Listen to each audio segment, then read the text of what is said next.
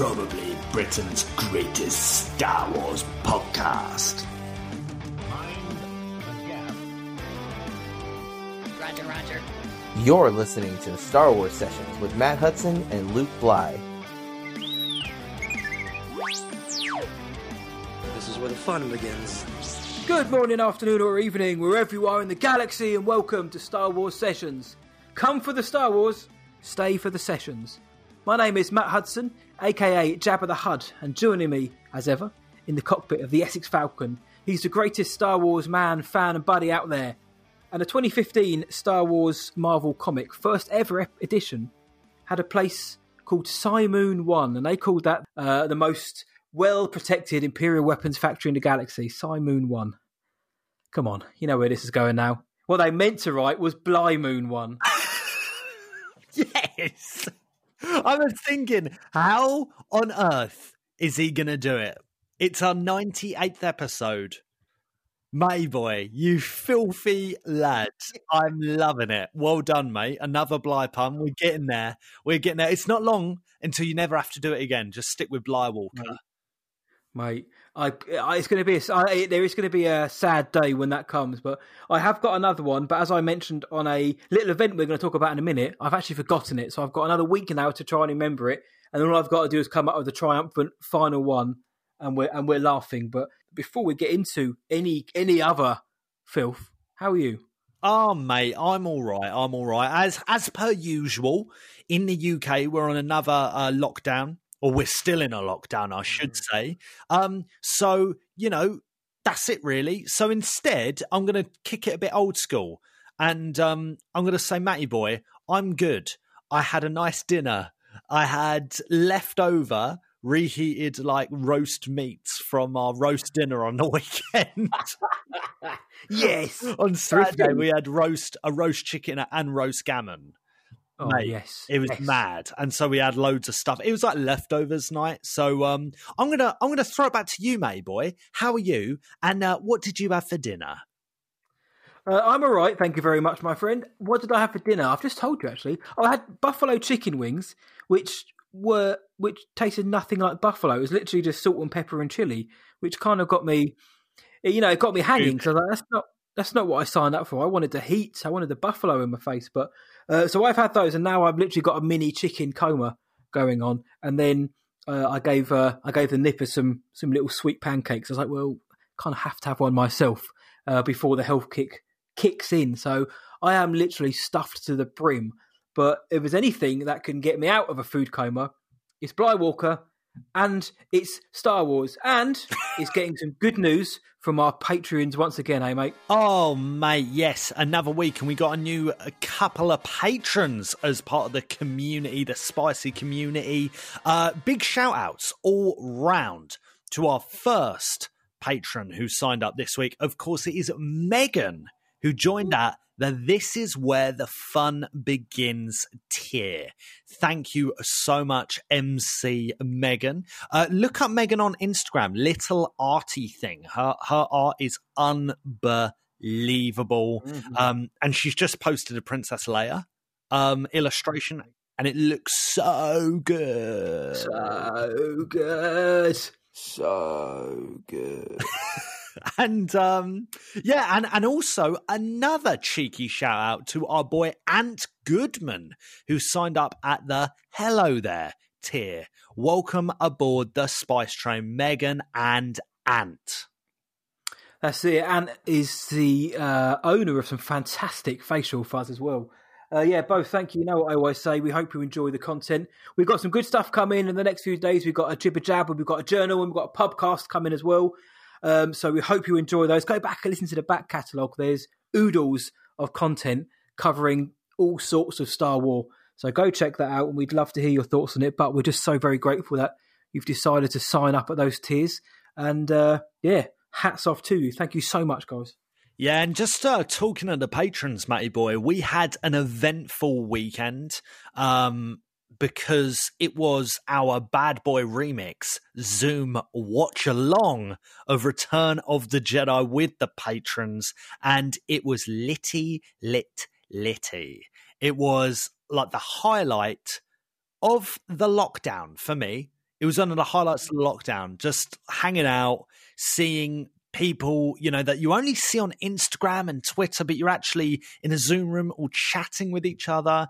It was so much fun, man. And I don't know, I've got the bug, Matty boy. I've got the bug. We've got to do some more. Self-tested.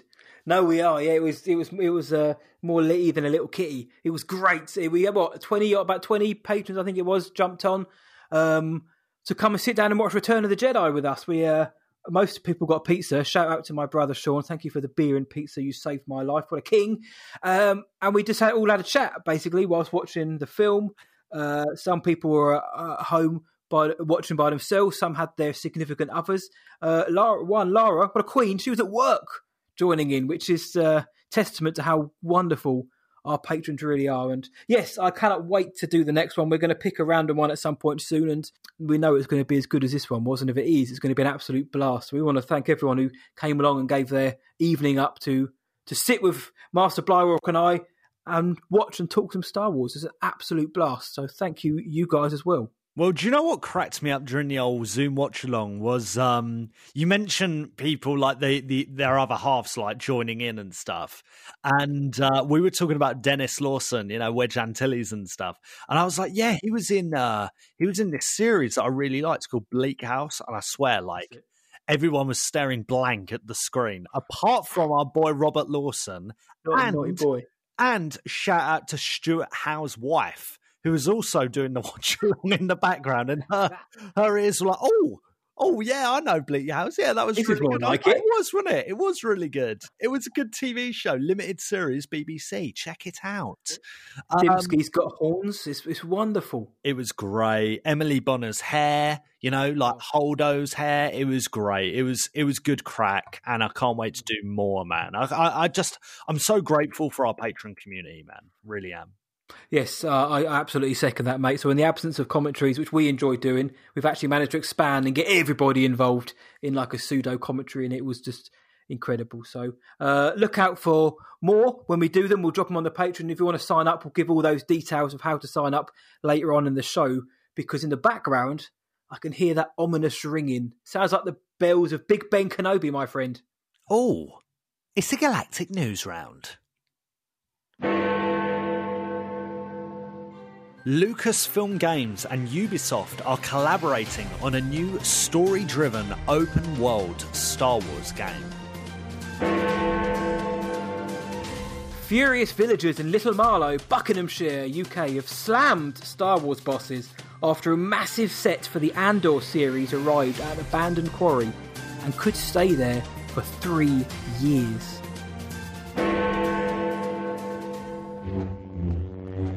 Sam Smith, design manager at Hasbro for Star Wars product, and you're listening to Star Wars Session, quite possibly the greatest Star Wars show in all of Britain.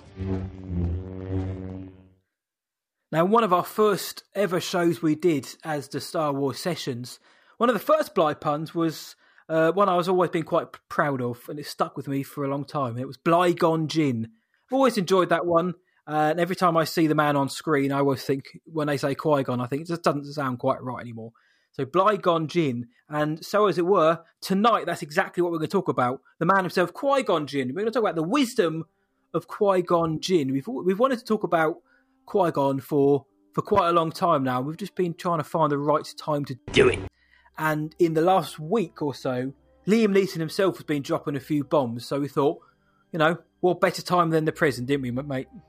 Exactly, man. Exactly. I mean, matey boy, it's the beginning of 2020 and, 2021, sorry. I'm losing the plot. It's this lockdown.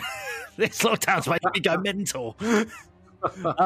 Well, it's the beginning of 2021 and we thought, hey, let's go to the beginning of the Skywalker saga and revisit everyone's favourite, or maybe second favourite, maybe even third favourite, green lightsaber wielding Jedi. Yeah, Qui-Gon. Qui-Gon has, I think, in the last few years, become a real fan favourite. And that's not to say people didn't adore and love him in 1999 when Phantom Menace came out, But I think they're definitely, as the appreciation for the prequel trilogy has grown and it's become almost more normal, it's kind of like the sequels are ousted at the moment, right? And I'm talking about like a minority of fans, really, in the big picture. But I don't know, the prequels just feel a lot more integrated into the whole mythology. And with that, it's like almost a given that Qui-Gon is a legend. He's in the Hall of Fame. He's definitely in it. Just like how T-Rex, the band, like yeah. Right? They only got inducted in like the Rock and Roll Hall of Fame like last year. And it's like, I would have thought years later. Yeah, I would have thought, that's a bit random. I thought it would have been a bit earlier. It's taken its time. But yeah, and with Mark Hamill getting his Hollywood star. Anyway, it feels like nowadays, people talk about Qui-Gon like, oh yeah, Qui-Gon, legend. And he's only been in Phantom Menace and animation. Yeah. Yep. Mad, really. But we're here to dissect him a little bit. What is so good about Qui-Gon? What's so bad about Qui-Gon? Are we looking at him through rose-tinted glasses? Are we kind of putting him on a pedestal a little bit? I don't know. Mate, what do you think, mate? Well, I always liked Qui-Gon in The Phantom Menace, even when I was a nipper, because he brought a kind of a presence and a gravitas to those films. And looking back now as a 30-something watching those films, firstly, I've thought this for a few years, but Liam Neeson was a wonderful choice of casting because Liam Neeson brings that calm gravitas and presence to his role. And this is 5 years after he was like tearing things up in Schindler's List, like should have won an Oscar for his performance. Now he's Qui-Gon Jinn, and I think he's the best person they could have had if they wanted this quote-unquote sage, wise, versatile, maverick, rogue Jedi, as he's been described. Pick one of those. But no, I agree with you. The Qui-Gon-essence has been going on over the last decade or so, and the prequels have been brought into canon a lot more in the last few years, because when Disney took over, and I don't know, maybe up until maybe The Last Jedi, people were saying, well, Disney are ignoring the prequels, this, that, and the other now. And now, obviously, with the Clone Wars, we're getting the Bad Batch, Ahsoka, Bo-Katan in the Mando, and all the other connections. The prequels suddenly do seem a lot more legitimised. Not that they ever weren't, but within the wider storytelling, especially under the Lucasfilm Disney banner. And like you say, with that brings a few more eyes and some more forgiving thoughts. And Qui-Gon seems to be one who's benefiting. Obi-Wan always seemed to get a pass because it's Obi-Wan and it's Ewan McGregor. And True. On the flip side, Hayden would obviously get a bad rap. Poor Hayden. I love Hayden. But Qui-Gon, yeah, he seems to have been up and coming now. And we know a few people who really dig Qui-Gon. They really, really like Qui-Gon. And my initial thoughts on Qui-Gon is, yes, I think he's a very good character. And I think there's a lot of good storytelling around him, and there already has been. But I was also interested to dive into the reason of why we're doing this show is, okay, what makes him good? Does he have any fallacies that, kind of get overlooked as well? And the clamour is there for more Qui-Gon. Like you said, he's in Phantom Menace, he's in some animation, he's in obviously Master and Apprentice, the Claudia Gray book, and some comics. He's got his own comic in that limited run. But we've got the Kenobi series coming up, mate, in the next couple of years. And there's been talk. Well, we know Hayden's coming back, but there's been talk. Wouldn't it be cool if he could commune with Qui-Gon? Again, wouldn't it be great? This is the perfect chance to get Liam Neeson back. And in the last week or so, I think it was Collider. They actually asked Liam Neeson this, didn't they, mate? And he gave us quite an interesting answer. Yeah, he basically he was like, "Yeah, I'm up for it." Yeah, I'm up. Yeah, sure, I'm up for it. Yeah, I'm up for it. I'm up for it. Yeah. Sign me up. Yeah, basically, and he gives us a little smirk. Apparently, little smirk. So basically, Qui-Gon's coming back on Obi-Wan series. basically, take that to the bank. Now, I'm not saying you're going to be able to get the money and actually, it's going to be legitimate currency. The bank might be like, nah, fake, mate. Chuck it in the river. But Mon Cala flan. It might be, look, prefer a flan. It might be legitimate. It might be the real deal. One thing I want to say, mate, before jumping into all this filth is, something that really, really bugs me, and it goes beyond Boba and Boba. It goes beyond Han or Han. It's when people call him Qui-Gon. Are you having a laugh? Matt, it's even in the films. I promise you, there are people that call him Qui-Gon. And I want to smack their head. Smack him. Be like, no! His name is Qui-Gon. They're the people who cheer when the plane lands or something. Yeah. Qui-Gon. People that cheer when the plane lands. Yeah, classic. Qui-Gon. Yeah. Anyway, I wanted to get that out the way, Matty boy.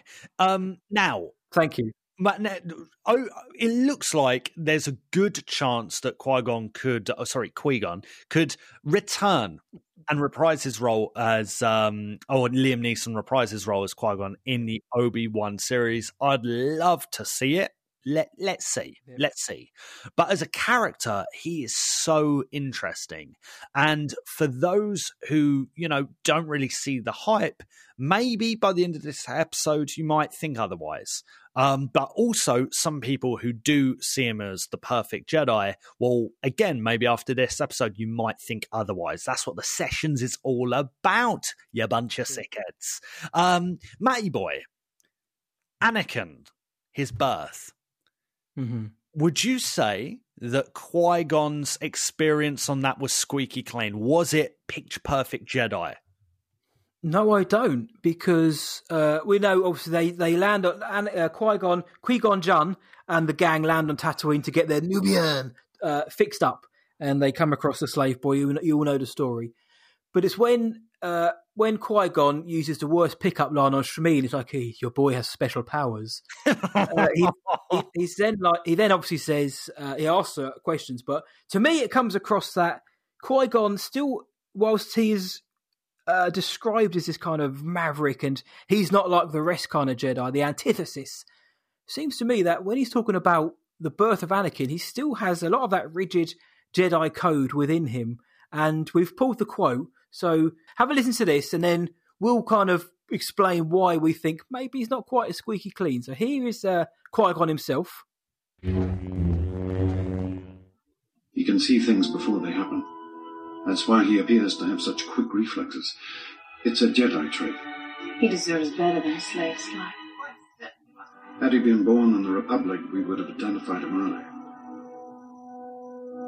The Force is unusually strong with him. That much is clear. Who was his father? There was no father.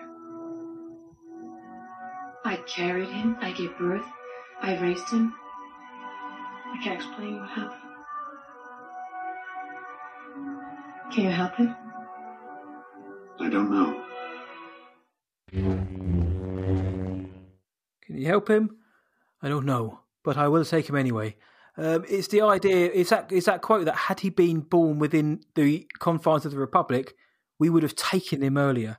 And Qui-Gon is known for his compassion, and we'll discuss his relationship with Anakin shortly. But with that in mind, he still would have taken him from his family and taken him from his mother, his only kind of rock in his life. And I just found that, again, it doesn't mean he's a bad person, but it just made me think upon thinking about it that he isn't quite the antithesis of the Jedi, that he would still, openly say, well, had he been born closer to us, we'd have seen him earlier and taken him off your hands sooner.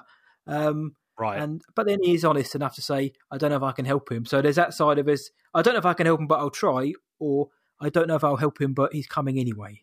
Well, like you say, it's clear that he's still a goodie and he still has some good intentions, but he's still, very much a Jedi, stuck in the Jedi order of things, and it's clear in this, because it's almost like they're talking about Lil Lenny as an asset as opposed to a human being, Yep. And it really comes across like this, especially in that line, listening back to that, you're like, yeah, it is almost like they're talking about a box of Lego or something.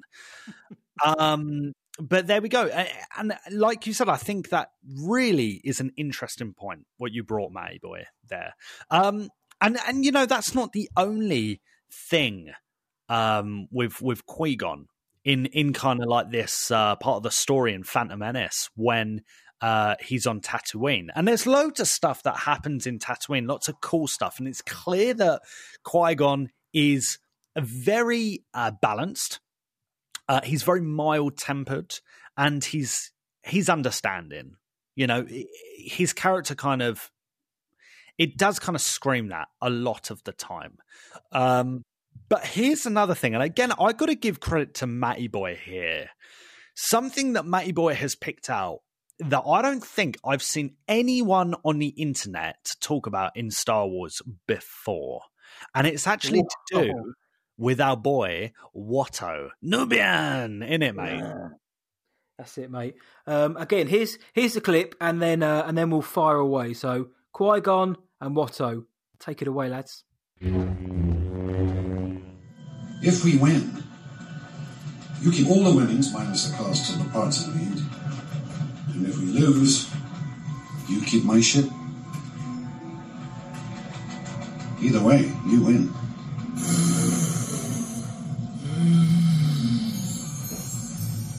Deal.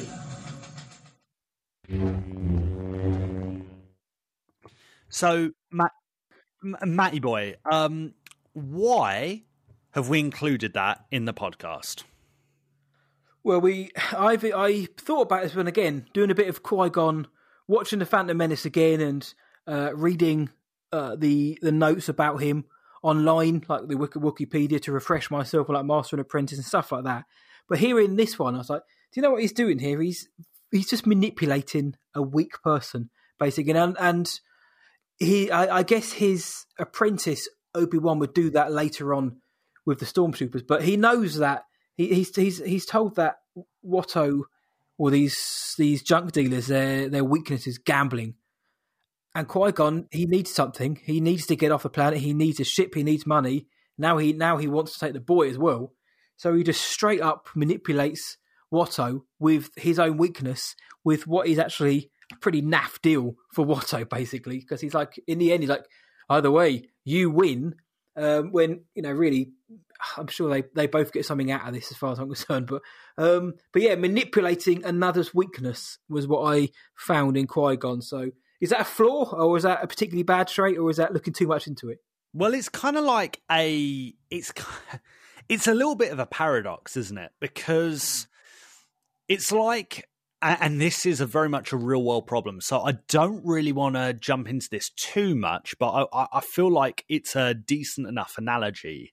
And it's like, when is death okay?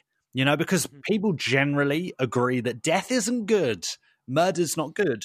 But is it good when you're killing enemy soldiers? Is it good when you're executing a criminal? You know, at what point is death acceptable?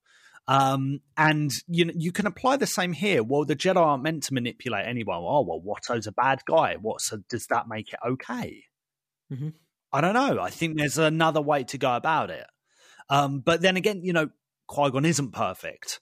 That's kind of the delivery we're going for at this point of the main discussion. He's not perfect. And actually, this is a little snaky, isn't it? You know, like, just basically, I don't know, just completely exploiting this person. And, you know, the guy isn't, he's looking out for his own interests, isn't it? Watto is. Mm-hmm. But it would suggest, well, if he's done it with Watto, who else has he done it with? You know, it's a slippery slope. Yeah. And that's the point. That's why those rules, or not even rules, it's beyond rules, principles. That's why those principles are there for the Jedi Order, or should be there, I should say. Mm-hmm. Yeah, and reading like the High Republic, again, no spoilers, but the Jedi were told, instructed, you don't use the Force for personal gain. It's not a tool you play with. It's not something that you can wield willy-nilly for your heart's content. You don't use it for that kind of gain. So with that, obviously, and I know this is 20-odd years after the film was released, but it all counts. So knowing that, and we knew that anyway. We did our Fall of the Jedi episode because we knew that this is a time when the Jedi had absolutely lost their way, and potentially Qui-Gon may have been the last of a dying breed who hadn't quite fully fallen down the dark path, the quote-unquote dark path that the Council had done. But he wasn't immune to, bending the will of the Force for his own gains. And again, we could look at it and be like, well, he needed to do that in order to get off to Tatooine, in order to get the ship working, to get Anakin back, and get the prophecy of the Chosen One. But like you said, it's a bit shady, isn't it, the way that he did it? So again, it's nothing that makes you sit there and think, well, this guy might be a double agent, he might be a bad guy, an agent of evil. But it's just a kind of yin to the yang when he's kind of seen as the last good Jedi standing. That he's not immune to bending the rules, is he, mate? Precisely. And we see bits and bobs of this throughout the film. And don't get me wrong, he's still a goodie, guys, and we're going to get to that. We are going to get to that. But on the kind of snaky discussion, we see it again. And this time it is with the Queen. And we're not talking about one of our many female patrons or listeners this time, are we, Matty boy? Nope. We're talking about the Queen, Amidala, Padme herself. Check this out. Are you sure about this? Trusting our fate to a boy we hardly know?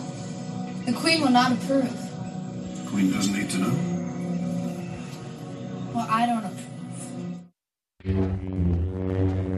Naughty boy gets right down to her level. The Queen doesn't need to know. He's stamping. He's putting his foot down. He's like, listen, it's my way or the highway. The Queen doesn't need to know. We're doing this my way or the highway. And it's not the only time he does that during this film. With Watto as well, he kind of puts his foot down. And with the Council, he's kind of got a back and forward when it comes to training Anakin. He wants to do this. The Council do that, and they butt heads. But he's a stubborn old gent, isn't he, mate? Yeah, and it goes to show once again, if something gets in his way, well, she don't need to know. Yes. Oh, okay. All right, fair enough. That's like something out of a film, like the dad who's being naughty or something, or doing something he knows he's not meant to, and he's telling his son, like, don't tell your mother. It reminds me of when I'd go to trips with my dad to like the Tip or something, or shopping at Sainsbury's, and he'd get us each like a pucker pie or something, like a beef and onion pie, and he'd be like, don't tell your mother. And then we'd get home. Mum's only done like a lovely big dinner for us, and we've just got these pucker pies in your gut. Yeah. And it's like, that's not explicitly horrible, but it's not great either. It is cheeky and a bit naughty. Especially, like, could you imagine someone in a high position, a high rank in the British institution saying that, don't tell Elizabeth, she don't need to know. Don't tell her Madge about this. Yeah, she doesn't need to know about this. Oh, but, we're kind of, we're applying for the Olympics again. We're going to do another Olympic bid. Yeah, she don't need to know about that. Yeah, she don't need to know about that. She don't need to know for now. Don't need to know. It's like, no, you would, that's not how you do it, is it? So, yeah, once again, it's another, like, imperfection in the character. But again, Qui-Gon isn't flawless. And I don't think he's meant to be flawless. Mm-hmm. I don't know. No. Well, a lot of people probably listen to this and say that's why he is the antithesis to the Council, because he has these kind of traits. But when he's held up as, something different, he still does have a lot of the traits of the Council, like stubbornness especially. Right. The Council, again, it's their way or the highway, and he's no different to those Jedi who we perceive as kind of, who are lost, if you will. They've too far gone by the time of the era of the Phantom Menace. And nothing particularly bad. Like we said, broken record. He's not a bad dude, but he certainly isn't quite the beacon of light that he's held up to be. He's a bit of a naughty boy, which is fine because it's Liam Neeson in the wig playing it. And that's one of my favourite stories of behind the scenes, is when George Lucas was saying that during the filming of the Phantom Menace, like, Liam Neeson's wig just flew off in the Tatooine in Tunisia. So somewhere in the Tunisian desert is Qui-Gon Jinn's wig. His hairpiece is just out there somewhere. It's Ahmed Best told us that, in fact. Sorry. Shout out to our boy, Ahmed, who shared some good scenes with Qui-Gon and Liam, and especially the one where he grabbed his tongue, and he almost looked like if he's like, you do that again, I'm going to lop your head off with this saber, son. So even then, he looked like he was going to take off Jar Jar's head. So, that was good. Nothing overly negative, but we thought, look, powerful light, powerful dark, let's balance it out here, because we could have easily gone on a rant and said, look, this guy is so cool. But we wanted to shake it up a bit, didn't we, man? Yeah, absolutely. And in fact, I think what this kind of shows us is that Qui-Gon as a character has a very human side, because in the heat of the moment, it's very easy to forget, who you are, especially if you don't practice those principles a lot. And if the council isn't encouraging that, if your own order isn't encouraging that, then it would be quite easy to drift away from that. But Qui-Gon certainly is quite human, quite normal. And in fact, there's actually quite a tender little moment in Phantom Menace that, again, I don't think a lot of people will realise. Matty boy, let's play this clip and let's talk about it after. You're a Jedi Knight, aren't you? What makes you think that? I saw your laser sword. Only Jedis carry that kind of weapon. Perhaps I killed a Jedi and took it from him. I don't think so. No one can kill a Jedi. I wish that was so. I wish that was so. I wish that was so. Sits back in his chair and he's like, he's reflecting on mortality. He's like, I genuinely wish that so. I can't imagine Mace Windu sitting back saying that. He'd probably be like, the party's never over with me.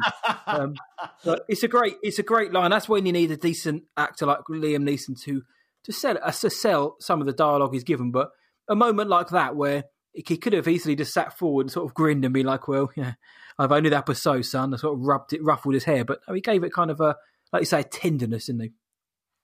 Very much so. Very much so. And it was just like that realization, or not even realization, just a reminder of how delicate life is.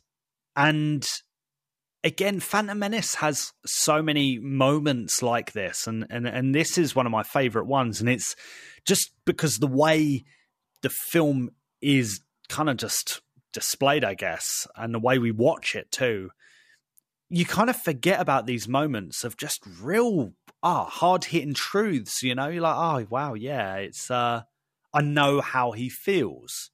And I'm sure so many people that watch these films or listen to our podcasts, they relate to that, that kind of like, yeah, wish that was true, wish that was true.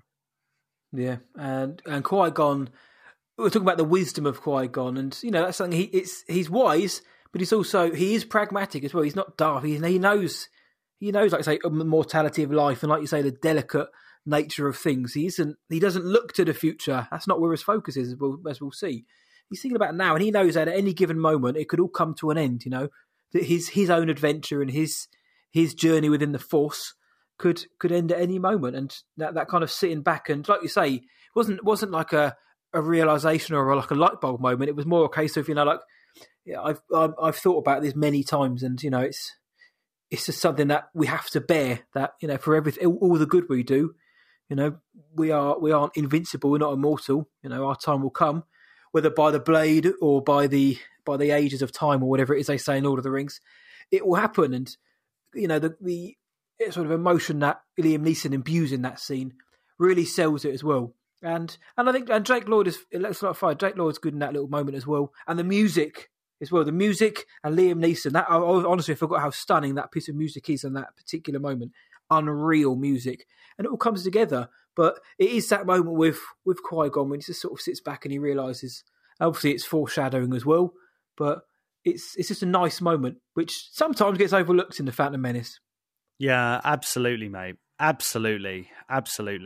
And you've mentioned wisdom, and Qui-Gon really he comes up with so many little wisecracks, little nods, little winks to the audience, and you're like, he's quite dry, this Jedi. But I don't know. There's a nice little moment that, again, you chose, Matty Boy. You care to explain, or do you want to play it first? Let's drop that beat and then we'll jump in afterwards, mate. So this is from The Phantom Menace, obviously right up top. I have a bad feeling about this. I don't sense anything. It's not about the mission, Master. It's something elsewhere. Elusive. Don't center on your anxieties, Obi-Wan. Keep your concentration here and now where it belongs. But Master Yoda said I should be mindful of the future. But not at the expense of the moment. Be mindful of the living force, young Padawan. Yes, Master. How do you think this trade viceroy will deal with the Chancellor's demands? These Federation types are cowards. The negotiations will be short. There you go, mate. Well, I picked those particular moments because it's the wisdom of it. Young Qui-Gon, he's like, he's almost a bit like Luke. He's looking forward. He's looking into the future, whereas Qui-Gon he almost sounds like, not this again. And he's like, no, keep your focus right here where it belongs, in the moment. But Master Yoda says, don't worry about that. You need to be focusing on the here and now of things. And I found that to be, again, one of the first lines in the whole prequel trilogy. I found it to be one of the best of the entire film. That little exchange where Qui-Gon's showing right there and then that he's the boss in this situation, but he's been there and done it enough times to the point where he's almost like exasperated at having to say, keep your focus on the here and now, because like in the last quote, they're not invincible. If this all goes to pot, then what happens later on in the future is out of their hands. Everything's out of their hands. It's all about what happens now. And at the end as well, when he's talking about the Trade Federation types, again, when he says, the negotiations will be short, he's very sure of himself as well. He's very, very confident and sure of himself, which bleeds into some of the negative, if you will, connotations we linked to him. But he's a wise man and he's very sure within himself. And that's what I got from this little exchange. Yeah, absolutely, man. And it's so important, even in everyday life. Don't let your long-term goals prevent you from doing what you can do now. And that's so true, because you need to do well now to be able to really do those long-term goals, to serve those long-term goals. And that goes for everything, business, even entertainment, recreation, everything, playing Minecraft, be in the moment, go find coal first.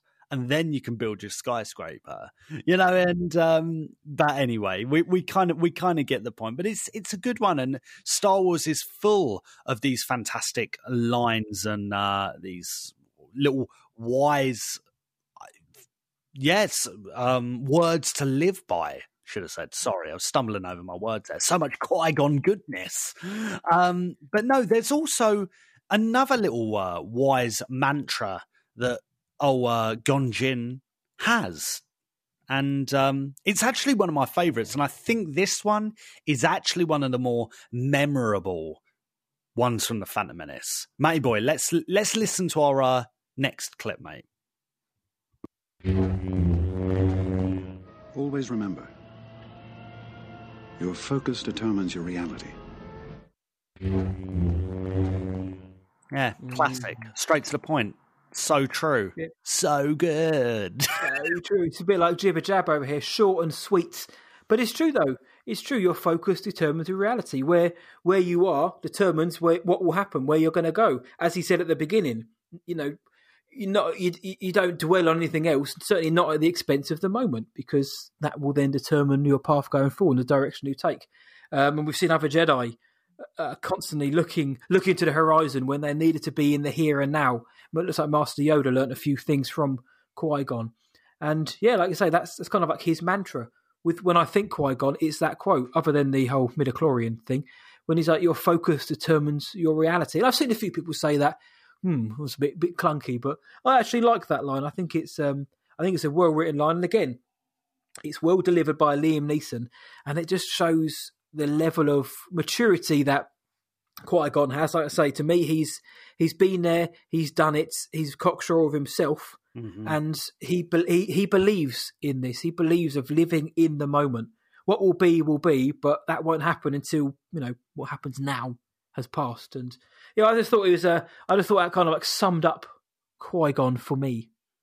And that's not to say that he's still, the perfect Jedi, because, this is, like you say, you mentioned the midichlorians. This is the guy that still believes, the midichlorian count is the only way to measure how good of a Jedi you will be. Maybe, maybe he's even doing it and he's not sure of himself, but, he's still doing it, right? He's still practicing that. And, it goes to show, we've done whole episodes about that in, Failure of the Jedi, one of my favorite episodes we did last year. It really highlights that the Jedi were quite blinded by a lot of their own mistakes. And Jedi, Qui-Gon could see the imperfections in the Jedi, and that's why he didn't join the council. But what I love about Qui-Gon is that he didn't just leave it like Dooku. Dooku left the Jedi Order, but Qui-Gon could see the mistakes, and he could see that some things weren't perfect, but all in all, the Jedi was still the light side. They were still the guys who were right. Do you know what I mean? Like, some people describe Qui-Gon as this like rogue. Well, no, he wasn't. He wasn't. He was loyal to the Jedi Order. He stayed there. He slept there, I guess. I guess he had a crib at the Jedi Temple. Qui-Gon's palace. It was a cool place to hang out. But you see where I'm coming from, matey boy. He wasn't a rebel. Yeah, he just wasn't sure on a few things. He just wanted to meditate on them, study it a bit more, and the fact that he didn't do a Dooku and just go do his own thing, because what that showed us was that actually, if he were to do that, he was probably a lot more susceptible to becoming indoctrinated by the dark side, manipulated and exploited by the dark side, which is exactly what happened to Dooku, right? Yeah, big boy Dooku, obviously Qui-Gon's former master himself. And a lot of people say that, that Qui-Gon would have probably joined him and led the Separatists. I mean, no, because it's the very reason you've just said. Qui-Gon may have had slightly different thoughts and feelings and ways of doing things in the Jedi, but he was still very much aligned to the light. He was a pure Jedi through and through. He wouldn't have. I can't imagine him ever succeeding to the Separatists and fighting the Republic and like fighting the Jedi, because that's what would have happened. Because people say, well, Count Dooku may have, he had his head screwed on. The Separatists they weren't bad particularly because of what they just wanted. They wanted to be able to govern themselves and these planets, blah blah. Okay, yeah, not bad, but then getting involved in a galactic scale war and massacring billions kind of puts you on the bad side of history, which Dooku was. He may have been rocking that beard in his pajamas, but he was still a murderer. Qui-Gon Jinn wasn't that. Qui-Gon wasn't that, and Qui-Gon still seemed to me the kind of guy who would be, talk first, manipulate first, a lightsaber second, third, or fourth, which is the Jedi way. So I can't see. I can see kind of like how Qui-Gon and Count Dooku are similar in terms of their way of thinking, not against the staunch values of the Jedi. No, they kind of bent the rules a little bit to suit their needs, and of course Dooku, one of the lost 20, bent them so much that he decided to just leave. But I can't see Qui-Gon following the path of his master. He was the good Dooku, if that makes any sense. Whereas Count Dooku was, how we know him. To me, Qui-Gon is the antithesis of Dooku. They shared similar mannerisms and ideals, I'm sure, in terms of how the Force would work and that. But Qui-Gon wouldn't have gone down that path. Can you imagine a scenario where Jinn would have joined up with the Separatists to fight the Republic? No, it wouldn't have happened, mate. It wouldn't have happened because, the whole point of this, and it's easy to lose track of it, the whole point of this is Qui-Gon is the only one who can see that Anakin is the chosen one. He's the only one who can see that actually this kid is the key to restoring the Jedi Order. He's not sure how.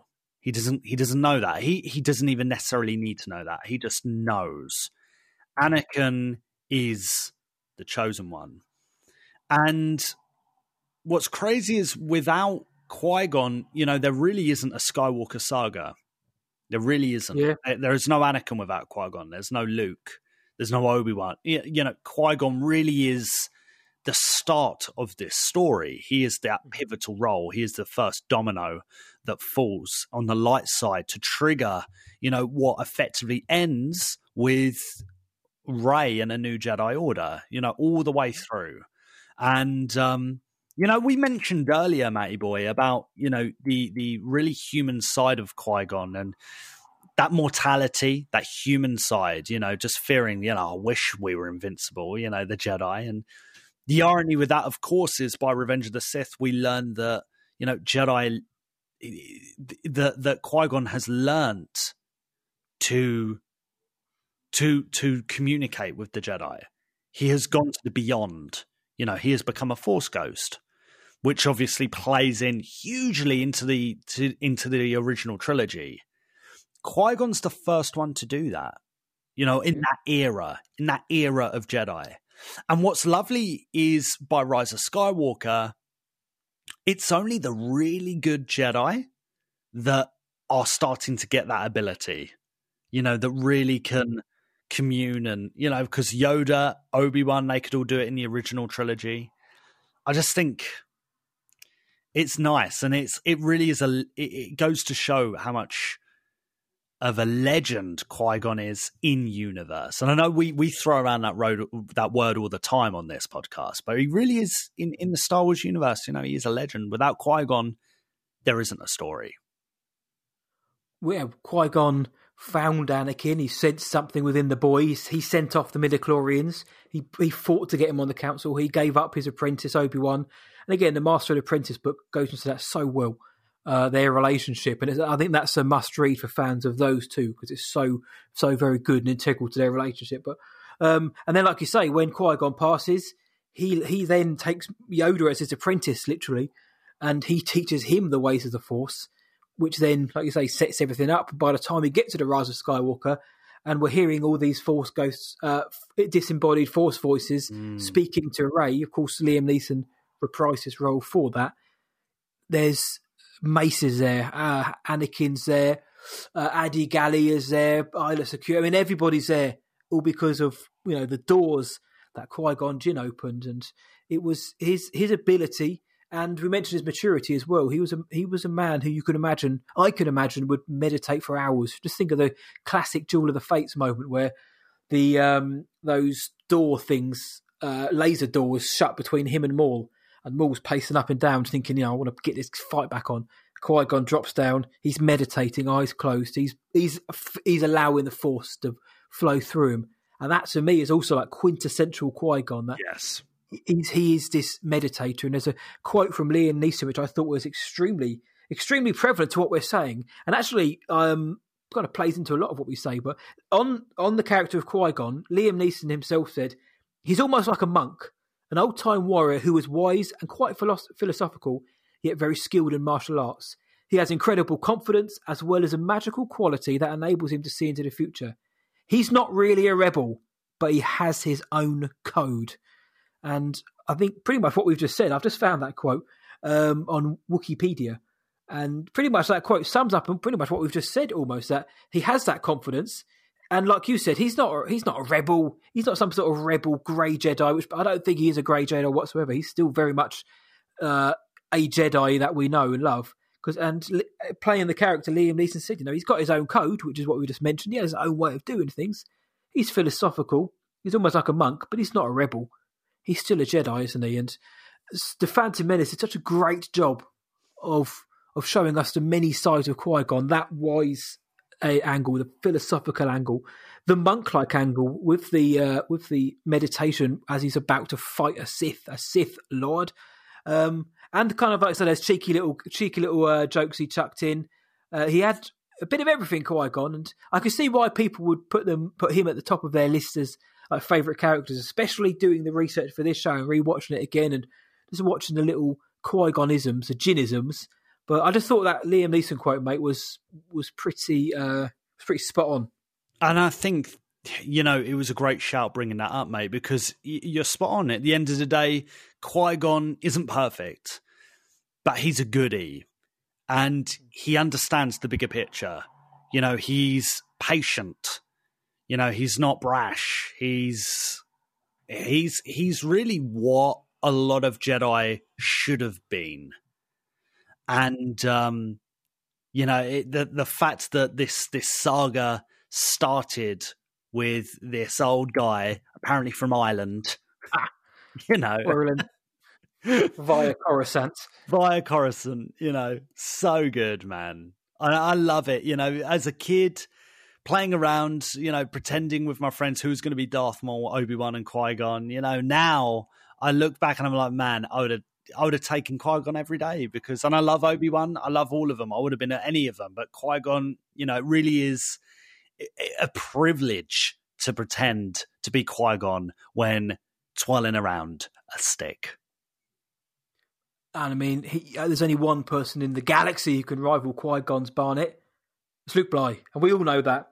Luke Bly's hair is actually a lot better than Qui-Gon's, but it brings that gravitas and presence that Qui-Gon did. But I think for me, mate, that kind of sums up my thoughts on Qui-Gon. I'm a big fan of him. He isn't the rebel and the rogue, I don't think, that he's portrayed to be. But as Liam Neeson says, he has his own code, but he's still very much, part of the Jedi Order that we know.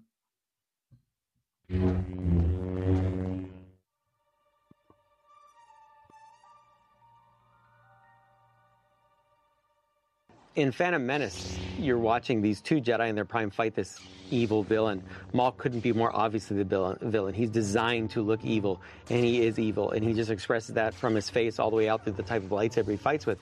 What's at stake is really how Anakin's going to turn out, because Qui-Gon is different than the rest of the Jedi, and you get that in the movie, and Qui-Gon is fighting because he knows he's the father that Anakin needs, because Qui-Gon hasn't given up on the fact that Jedi are supposed to actually care and love, and that's not a bad thing. The rest of the Jedi are so detached and they've become so political that they've really lost their way. And Yoda starts to see that in the second film. But Qui-Gon is ahead of them all. And that's why he's not part of the council. So he's fighting for Anakin. And that's why it's the duel of the fates. It's the fate of this child. And depending on how this fight goes, Anakin his life is gonna be dramatically different. So Qui-Gon loses, of course. And he's left with Obi-Wan. Obi-Wan trains Anakin at first out of a promise he makes to Qui-Gon, not because he cares about him. When they get Anakin, when they find him on Tatooine, he says, why do I feel like we've found another useless life form? He's comparing Anakin to Jar Jar. Excuse me. And he's saying, this is a waste of our time. Why are we doing this? Why do you see importance in these creatures like Jar Jar Binks and this 10-year-old boy? This is useless. So he's a brother to Anakin eventually, but he's not a father figure. That's a failing for Anakin. He doesn't have the family that he needs. He loses his mother in the next film. He fails on this promise that he made, mother, I will come back and save you. So he's left completely vulnerable. And Star Wars ultimately is about family. So that moment in that movie, which a lot of people I think diminish into just a cool lightsaber fight, but it's everything that the entire 3 films of the prequels hangs on, is that one particular fight. And Maul serves his purpose, and at that point died before George may bring him back. But he died, and that's showing you again how the Emperor is completely self-serving. He doesn't care, it's just a tool, and he's using people. And now he's going to use this child.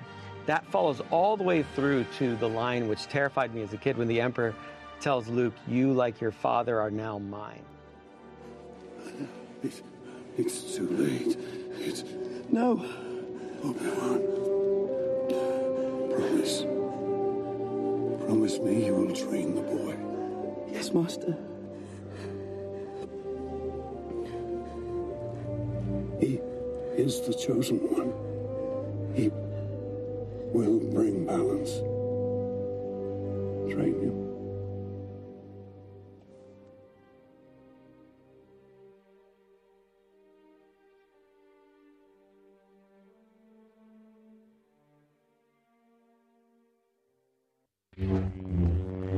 Hey, this is Vanessa Marshall, the voice of Harrison Dula from Star Wars Rebels, and you're listening to Star Wars Sessions, probably Britain's greatest Star Wars podcast.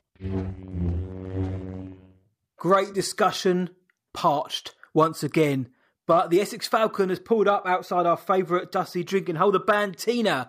Blywalker, shall we? Oh, let's do it. Yes, well, for those new to the show, what we do in the Bantina is we sit down each and every week with you guys, the greatest listeners in the galaxy, and we have a couple of Kef beers, and I'm sure there's a Qui-Gon drinks pun in there somewhere, whilst getting your thoughts on our main discussion, which of course was the man himself. Of course. Now we got some spicy opinions in this Bantina up in here tonight. And to start us off is our boy, watch along buddy, Alex Jessup, who said Qui-Gon is one of the most interesting Jedi. He had a defiant yet respectful way, and he could have been a good influence on the Council had he lived. Could he have been able to save Anakin from turning to the dark side? Interesting question there, Alex. Twin Sons Collecting said the Attack of the Clones plotline about Sifo-Dyas ordering the clones should have been about Qui-Gon instead. The audience knows who Qui-Gon is, and the 10-year time gap lines up. The Sifo-Dyas thing was silly. Twin Sons, don't get me started on the Sifo-Dyas thing, man. Anyway, good call, though. Good call. Tim Colwell from Australia sent us this message. Let's listen to our boy Tim. G'day, Luke and Matt. In my opinion, Qui-Gon was one of the most influential and defiant Jedi. He didn't care about the Jedi Order and followed the will of the Force, and only the will of the Force. Personally, I think if Qui-Gon had trained Anakin, he'd have prevented his turn to the dark side, and enabled Anakin to use his feelings as a strength, not as a weakness, as Palpatine did. Qui-Gon is one of my favourite characters in the Star Wars universe.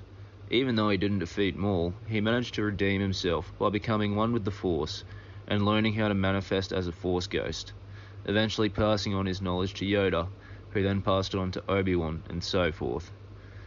Qui-Gon accepted the return of the Sith, even though the Jedi Order were adamant that the return of the Sith was impossible, which shows his strong judgment. He's not held back by rules, respects the present moment, and appreciates that all life has a value.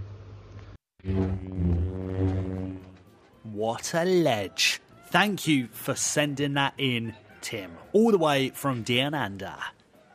Nice one, you naughty man, Tim. And just quickly on that, mate, he is the only one. The council were like, oh, we would have known if the Sith had come back. And Qui-Gon's like, it's right there, you mugs. It's right there.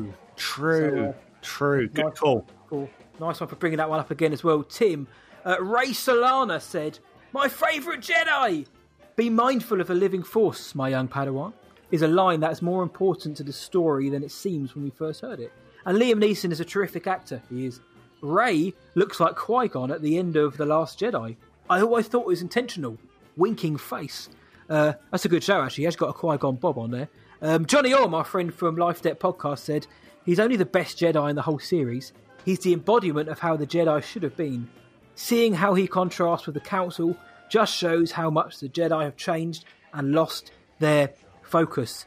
And we also received another voice message, this time in the form of Melissa Theed. Is it too crazy to say that Qui-Gon Jinn's probably the best father figure out of all the Jedis we get thrown at us left and right? I mean, obviously, Mandalorian aside, Qui-Gon Jinn and him are probably winning some Father of the Year awards somewhere. But he does kind of have like a conspiracy theorist streak in him. You know, Jedi prophecies, the second I meet a kid on a desert planet, I'm going to take his blood and just double check. Sure, maybe he was right, but maybe a little crazy? Now that's a take I can get behind. Crazy old man takes kid's blood. Yeah, it's a great point. And again, the father figure angle is massive. He took Anakin away from his mother, but Qui-Gon was the only father figure Anakin ever had. You were my brother, Anakin, Obi-Wan says. He didn't say, I was your father. No, brother. Qui-Gon was the governor that Anakin never had, and had he not fallen to Darth Maul, then who knows how the saga would have gone. So thank you so much for that, Melissa. Great messages and thoughts there, especially from you, Melissa. Thank you so much. Up next, we got Mando Meyer 2020, Telly 77, and Ant Goodman are all hoping for a Qui-Gon cameo in the Kenobi series. Hell yeah! Vikesh adding Qui-Gon, but not forgotten. Oh, yeah. Buzzing for his comeback. Vikesh, an absolute legend. And last but not least, I loved this when I saw it. Probably the best comment we've ever had on Instagram from our boy, Sammy Cudmore, who dropped, "Give me the gin and tonic." Mate. Have a drink. Have a drink. Execution, flaming it. That's it. All over that. Sammy, you absolute nutter. We love it. What great comments for this week's spicy topic. For extra content, go to patreon.com/Star Wars Sessions. You know it's going to be so good. Best podcast. Best podcast. Best podcast. Everybody else close their eyes and bop along to it. Oh, mate, we love it. I actually I listen to that on repeat when I go to bed. Yep, same here, mate. It's like ASMR, isn't it? Something along those lines. Yeah, that's all I need in my ear roll. Every night is so good. The only way to get Olivia to sleep is just to play that. So good. It's on a loop, never ends. She's like, "Daddy, Dan Sexton, please." And you're like, "Again, Olivia? Yes, please." All right. It's the best podcast. How was school today? So good. Nice. Good. Excellent. Nice one, Danny boy. Good girl. Right, okay, so we're in the spiciest part of the Bantina where our patrons get to ask us any question. And to start us off, it is none other than Paul Mulholland who's asking this. Matty boy, it's a good one. Is The Mandalorian's use of different directors and styles being used as a test board for future projects and giving directors a chance to see how they would have handled Star Wars or how they would handle Star Wars? Great question, Matty boy. What are you saying? Yes, it is. Yeah, I think it is, mate. Because the Mando has utilised a few directors, like a decent chunk, but I don't think they have not a massive amount. A decent amount of directors, which kind of looks like a talent pool to me. Bryce Dallas Howard killing it. So you got Deborah Chow, here, have Kenobi. Robert Rodriguez, great episode. Here's the Book of Boba Fett. Take that on board. I think they are. Rick Famuyiwa's come back from season 1 into season 2 as well. So I think it is. Whether it's a film or not, it doesn't matter. Any of these directors now could easily get a Star Wars project going forward, I think. And if anyone comes back into season 3, so if we get Rick Famuyiwa again, if we get Bryce coming back, for example, in season 3, then to me, then they'll get something along the lines, because we know the problems Lucasfilm has had with hiring and firing of directors. What better way to give them that kind of landing point, and also a chance for, let's not lie, that the top brass to sort of look how these people work, how they implement their ideas. Does it vibe with what we want? Yep. Well, in that case, we know that this is a better fit than just plucking somebody out of nowhere. Yeah. So yeah, I think it could be. I'm not going to. I can't. As much as I sing about it, I can't definitively say 100% yes, but I am going to go the old limescale remover, 99.9% sure that that's what's going on. What about you, though, mate? Yeah, I would second that, mate. I would second that, and I would say, yeah, it's definitely some sort of trial, or really. I'm going to rephrase it and say they're going back to how it kind of should have been. Original trilogy, all written by George Lucas for the most part. George directed the first one. Then he got different directors in for, 5 and 6. So to me, it's like, have one writer and different directors doing their thing and also bringing their own thing to the table. Maybe they want to tweak the script a little bit. That to me Makes a lot of sense. And guys, Taika Waititi involved in the first series of Mandalorian. Lo and behold, he's got a Star Wars film. Paul, I think you're onto something here, mate. I definitely think whatever we see in The Mandalorian, we're going to see more of in the greater Star Wars lore. Not just films, shows too. The Mandalorian has set the bar. Yep, it's also given Disney Plus a lot of subscribers. So, Paul, thank you so much for that. Again, we open the door for everyone out there who's listening. What do you think about this question and the ones we've got coming up? We'd love to hear your thoughts. Are they using Mando as a jumping off point for directors for future projects? Let us know. The next up, we've got a guy who I know very well, Sean Hudson. Nice chap. His question, he reads, Vader time. Do you think his return to the light actually began, or at least had the seeds sown, in the final scenes of Clone Wars? The end of that series was perfect Star Wars, and to have zero speech for most of the end of it, just music, was perfect. P.S. Can we have a limited run return of random canon characters, please? It was great hearing that Vader killed pretty much everyone. Keep it as spicy as a file. So, Luke, Vader time, what are we thinking? That final moment. Mate, I love our patrons because some of the questions they come out with just really gets you thinking. I think at the time, it was more obvious, but now, we're nearly a year away from the anniversary of Clone Wars. Maybe I'm being a bit hopeful, but I'm hoping this year speeds up a little bit. But but honestly, yes, I do. I think it's Vader taking a moment to look back at his past, and he obviously blocks it, but maybe it's just another thing, and it's another thing, and it's another thing, another reminder, until finally Luke shows him that love and compassion, and he does the right thing. It all builds up to that moment in Return of the Jedi at the end of the day. But yeah, absolutely. I think the Ahsoka thing is a great shout. Random canon characters. I mean, watch this space. Watch this space, Shawnee. I'm not going to guarantee anything, because Vader did kill pretty much everyone. So we'll look into it. We'll look into it. What about you, mate boy? I think the answer to that is probably yes. I think that's what Filoni was implying. Do I like it? Not really, because I am. Look, you know me. I love Star Wars. I love the positive side of it.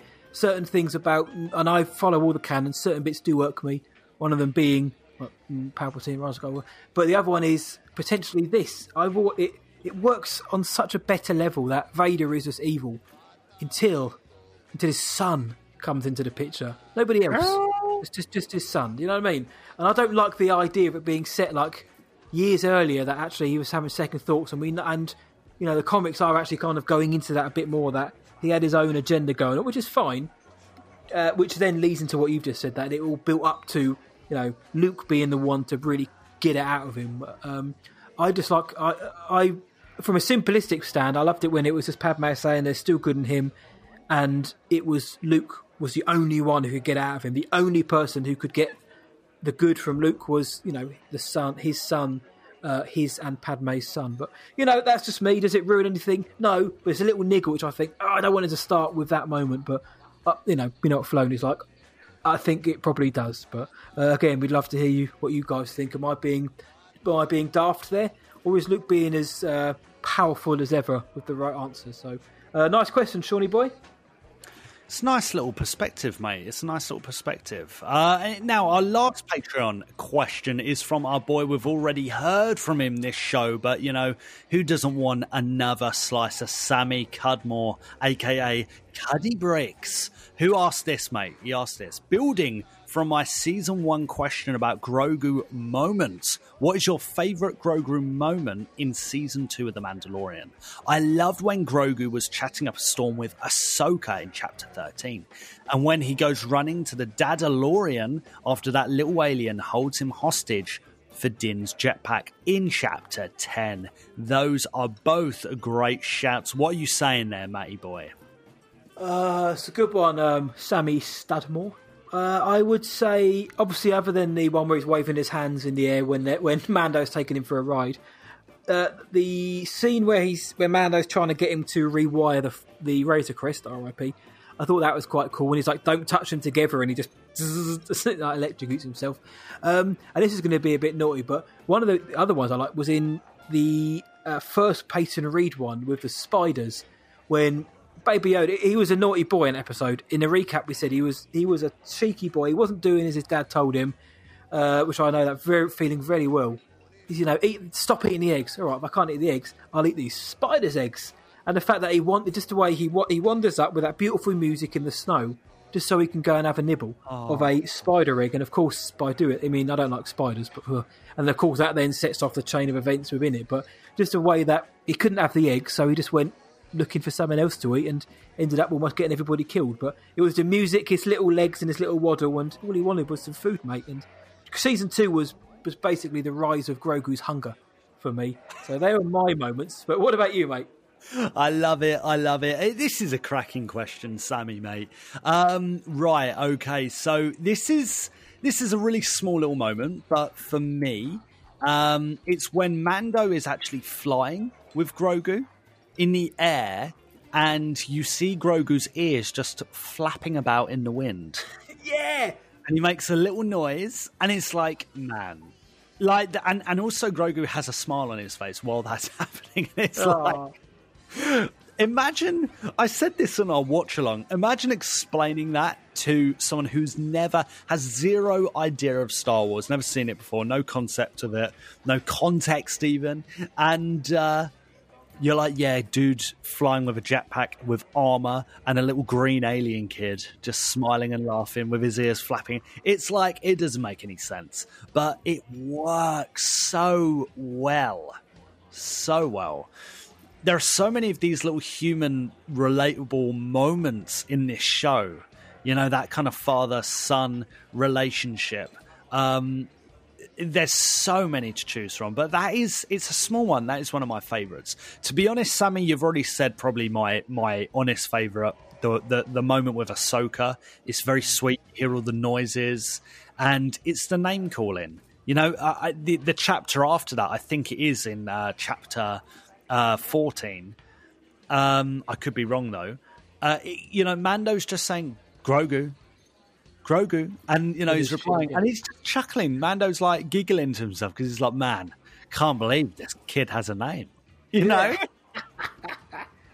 They've got to bring him back. They've got to bring him back. That moment you mentioned when he's like, looks like we're flying with the windows down. Come on. That moment where he's flying with his kid, and the kid's he's having a great. He's like actual kids, like the joy of seeing a kid having fun. He's heartwarming. They've got to bring the little dude back soon. Can you believe, Matt, how good season 2 was? How good The Mandalorian is. Honestly, mate, it really has surpassed expectations for me, because we always said it, but we were never sure what we were going to get. Would it be any good? Could they pull off this format? But John, Dave, Kathleen, everybody there, what a job, and everybody involved with the actual acting side of it, and our boy Baby as well. Honestly, mate, and just talking about these little moments that Sammy's brought up is quality. So everybody, give us all the Grogu moments you can give. Send us gifts, everything. Send us all the Grogu moments you can. But thank you, everybody, for those questions. We'd love to hear your answers. We'll have another lot next week, won't we, Lukey boy? Oh, yeah. So that is that. The Bantina's wrapping up. Bartender, sorry about the mess. We'll be back again next week to share another couple of Kef beers with you all in the Bantina.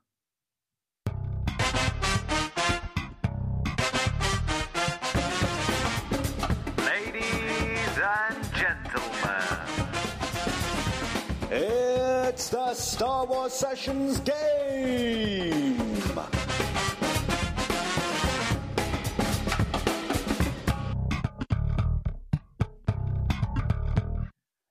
It is the Star Wars Sessions game, and this week it is my turn to host the end of game Sessions game that everyone is game for. Matty boy, are you game for the Star Wars Sessions game?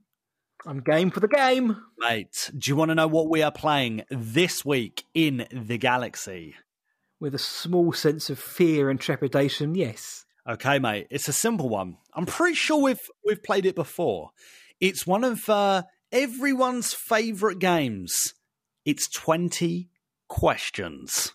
Oh, You've got to figure out who I am, Matty boy. You've got to figure out who I am. Bidlow Quirv. Yeah, you're not. This time, you are not a skull.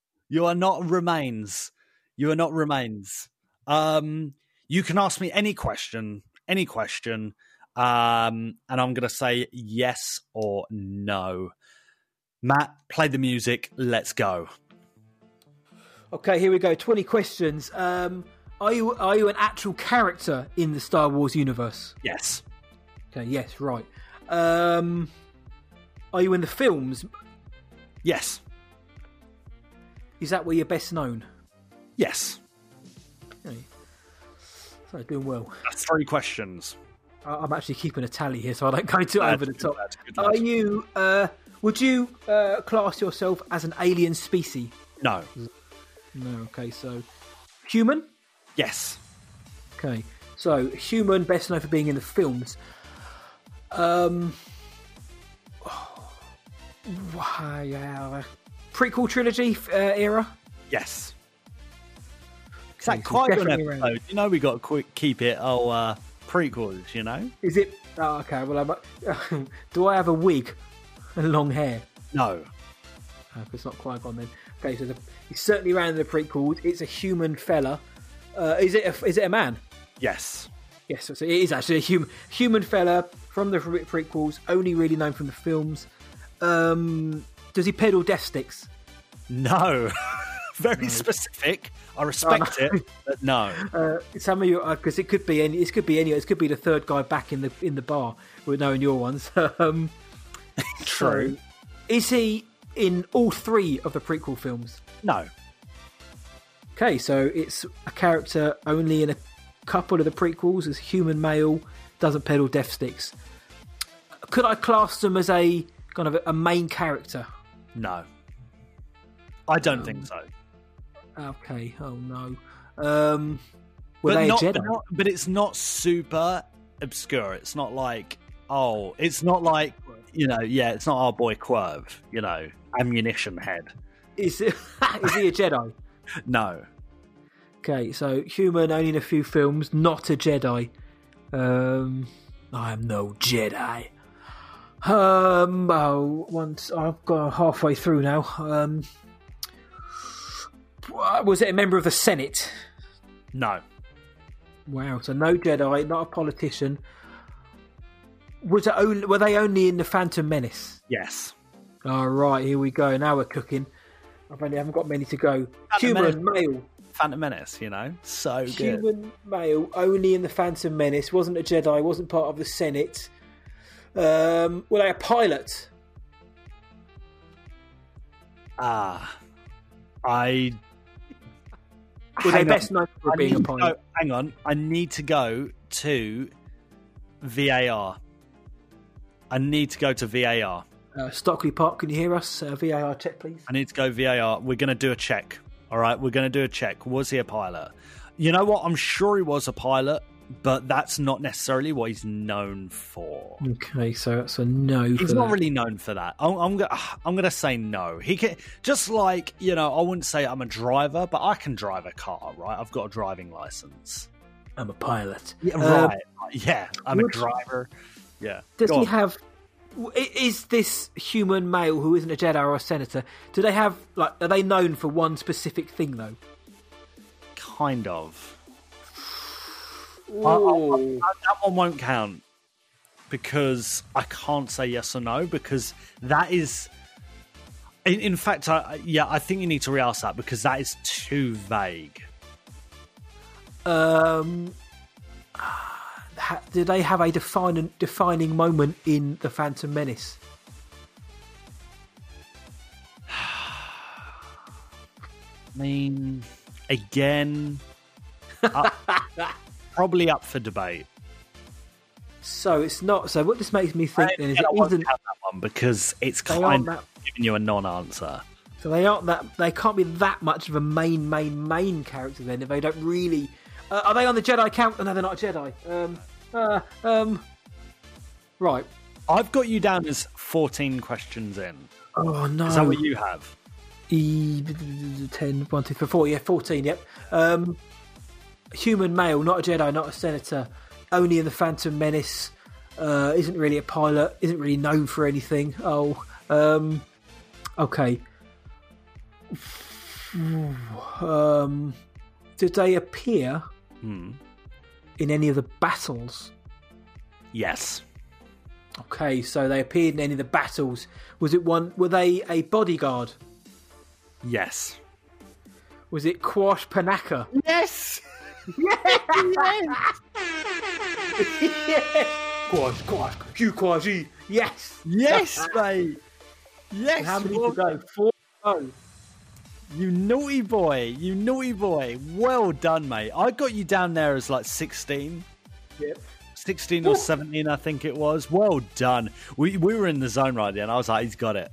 You naughty boy. Well done, mate. And that is that for this week's Star Wars Sessions game. Yes, quality game, mate. I love a bit of 20 questions. I need to get you on board with that soon, actually. Spoiler for next week's game, potentially. But that is that for this week's game. And sadly, that is that for this episode of Star Wars Sessions 98. Still sounds mental from a couple of lads in a coffee shop. But the fun doesn't end there. No one's ever really gone. Where can the world find us, Master Blywalker? You can find us at starwarsessions.co.uk. Search for us on socials, Twitter, Instagram, Facebook, TikTok even. Just search Star Wars Sessions. We will be there. Drop us an email, guys. We love it. We love your voicemails. Send it to hello@starwarsessions.co.uk. And don't forget about our Patreon, patreon.com/Star Wars Sessions. Yeah, we're on Anchor FM, Spotify, Apple Podcasts, Stitcher, TuneIn, everywhere in the galaxy. You can find the podcast, you'll find us there.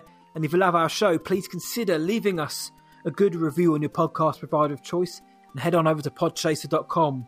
It's the IMDb for podcasts. It's awesome. We're there. So drop us a review if you have a spare 30 seconds because it helps us more than you know. It gets more people listening to the show and we get some more of that filthy, naughty, syrupy engagement that we love so much from you guys. Syrupy. Apple Podcasts, guys. Please tell all your Star Wars friends about us. Tell your mum, tell your dad, tell your mates, tell your cats, tell Captain Panaka, tell your Ewok, tell your cousin, the more the merrier. The castle's spicier. Come on. That's it. Tell Liam Neeson's weave. This is the podcast you're looking for. So until next time, from me, see ya, and from Luke, may the Force be with you, always. Luke Potatoes. Luke. Captain Kanaka.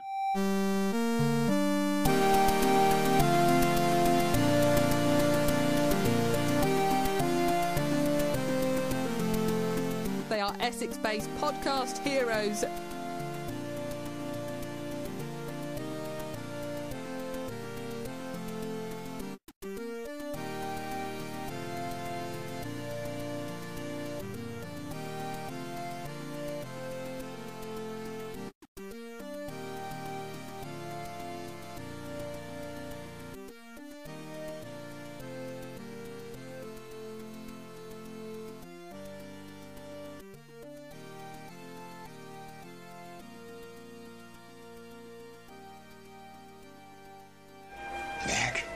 It's why you fail. Tell that to Kanja Club.